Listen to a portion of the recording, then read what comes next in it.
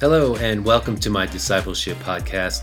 I'm your host, Brian Chu, and each episode is designed to build your faith and help you discover your purpose in life. Now, enjoy today's message. Hello, welcome friends. Thank you so much for joining us. My name is Brian and this is my incredible wife, Melissa. And we have three beautiful daughters, ages 11, 13, and 15.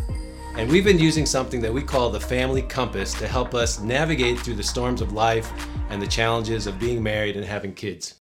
We have exciting news to share with you. We are actually celebrating this year 17 years of marriage. Woo! Yeah. We want to share something that's really helped us. You see this little compass right here? About 8 years ago, we started using this concept of a compass for our marriage and for our family. Let me just break down what this compass is all about. Just to clarify, it's a tool used for navigation. It helps you get from point A to point B so you can get to your destination. And we know that where your focus is, that's where you're going to follow. And so by having a compass, it's a great way to use it as a guide for a godly marriage and a godly family. And let me give you a practical example. We live in beautiful Colorado where hiking is actually a very popular activity.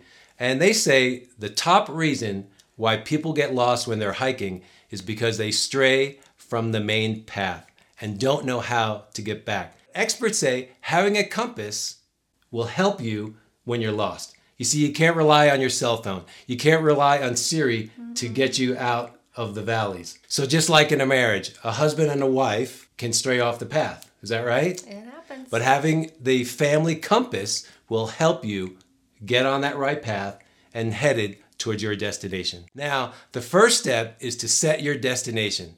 So Melissa and I, we sat down and we said, let's map out the path for our family. So we started asking each other questions. What is our destination for our family and our marriage? And the way that we came to our conclusion is we kind of reverse engineered our lives and we fast forwarded to our older version of ourselves at the end of our lives. And we basically said to each other, how do we want to be remembered? And the answer to that question is what created our guide and our roadmap through our family compass. So our destination, our life goal is to have a godly family. And I know it's yours too. And that's why you're watching this program today. So we started with the family scripture for our destination. And that's out of Joshua 24 and verse 15. Me and my family, we will serve the Lord. Well, I think that scripture sounds great. And I think collectively we would all agree, hey, we want that for our family too. The question is, how do you make that happen? And so thankfully, the Lord gives us his roadmap in the Bible. And so we go to the word. And in Ephesians 5:23, it says, for the husband is the head of the wife, as Christ is the head of the church. And so God has given us a structure, and it's an order of how the family unit should operate. And so the first thing is to put God first in your lives. That's right. So now you know your destination. You're watching this video because you want to have a godly marriage and godly family. So the question becomes, how do we respond when there's trials? Will we rise above or will we get derailed? And here's the deal. Every day we are in training for our trial. And the good news is this family compass can help you stay on track in the daily. It gives you a point of reference to check in and helps you course correct and adjust along the way so you don't lose sight of your end destination. So let's talk about the family compass. Now, when you have a compass, it has north, south, east, and west. So let's start with our first compass point, north. And for us, that is the Bible. In Psalm 119, 105, your word is a lamp to guide my feet and a light for my path. So I love our family Bible studies. I mean, I enjoy reading the Bible, and I know you do too. But one of my favorite parts of the day is sitting down with our kids and reading the Bible, because that is how God speaks to us. The word says in Proverbs 22:6, train up a child in the way they should go, and when he is old, he will not depart from it. And before you get too impressed, please know that it's nothing fancy or complicated. But what it is it's consistent. And that consistency is what helps us get to our destination. And so it's really just a matter of us gathering our troops in our living room or around the kitchen table, opening up the Bible, and discussing the scriptures together. And really what this solidified was a covenant that Brian and I made that we were going to be the primary spiritual teachers of our kids. We decided that was a role we wanted to take on personally. And so we were going to become the primary teachers in the church, and our pastors were going to supplement what we teach in our homes. And we made a decision that we were going to get off the sidelines and stop being a spectator to the spiritual growth of our children. We were going to get in the game and become the head coaches. And so that leads us into our second point on the compass, which for us is the local church. We love our local church, and we believe wholeheartedly in going consistently and being active members in our church. And so this is one of the ways we get to lead by example for our kids, and they just know it's not negotiable. We go to church every weekend. And I'm so proud of our kids. They actually invite more of their friends to church than we do. And the Bible says in Hebrews 10:25, don't neglect, don't forsake the gathering together. This is where we connect with God, connect with people. It's our community, it's our tribe, which leads us to the next compass point. So our next compass point is relationships. That's east on the compass.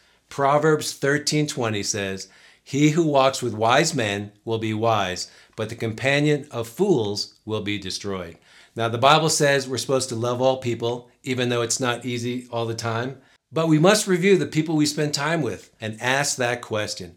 Are these people, these friends, pushing us towards our destination, or are they dragging us away? Not only are we taking inventory of our individual relationships and the relationships we spend time with couples, but you better believe we are hands-on and very involved with our kids' friendships as well. We are very particular with who our kids spend time with, where they're hanging out, and what they're doing. And so get involved and be an active participant. Don't just hope for the best. Know what your kids are doing and know where they're spending time. So it's one thing to pause and take inventory of your outside relationships. But really what needs to happen is take a look at the relationship structure within your family. The husband and wife are the primary relationship, and the kids are a welcome addition.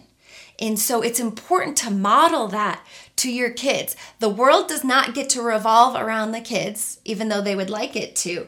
And the way we can model that is, for example, just little things. When we come home at the end of the day, who do we greet first? Well, we make sure it's each other before the kids, establishing that I have an order here, and this is the primary relationship. And that is vital to establishing this primary relationship in the family unit.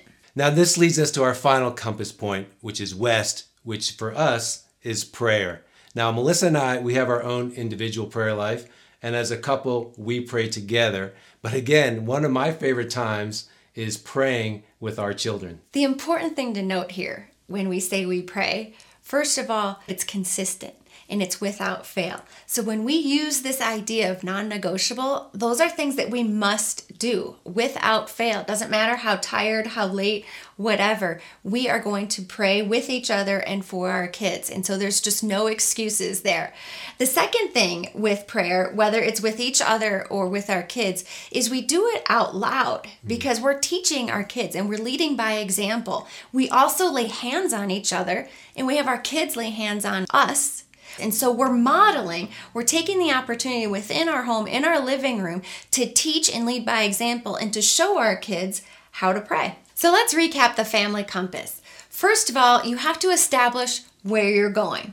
What is your destination? And then once you do, you set up your compass points. What becomes your non-negotiables, and what will all propel you towards getting you to your end destination? So as we close, we want to pray that whatever your current situation is, whatever's going on in your life with your children, what's going on at work, that your family compass will help you stay on the right path. And when those storms of life come, your family compass will help you reach your destination to have a godly marriage and family. Thank you, friend, for listening to this podcast today. You can visit my website and send me your prayer requests and feedback. and also to get more discipleship resources. Visit www.nowhope.org. Until next time, I pray that you will stand strong in your faith. Have a great day.